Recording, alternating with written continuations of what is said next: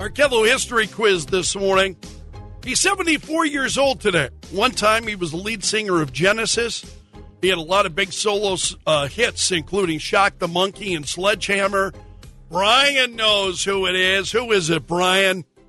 That would be Peter Gabriel. Yeah, Peter Gabriel. Very good. Congratulations, my friend. Thank you so much for listening, Brian. Really, really appreciate it, pal. Brian's our winner.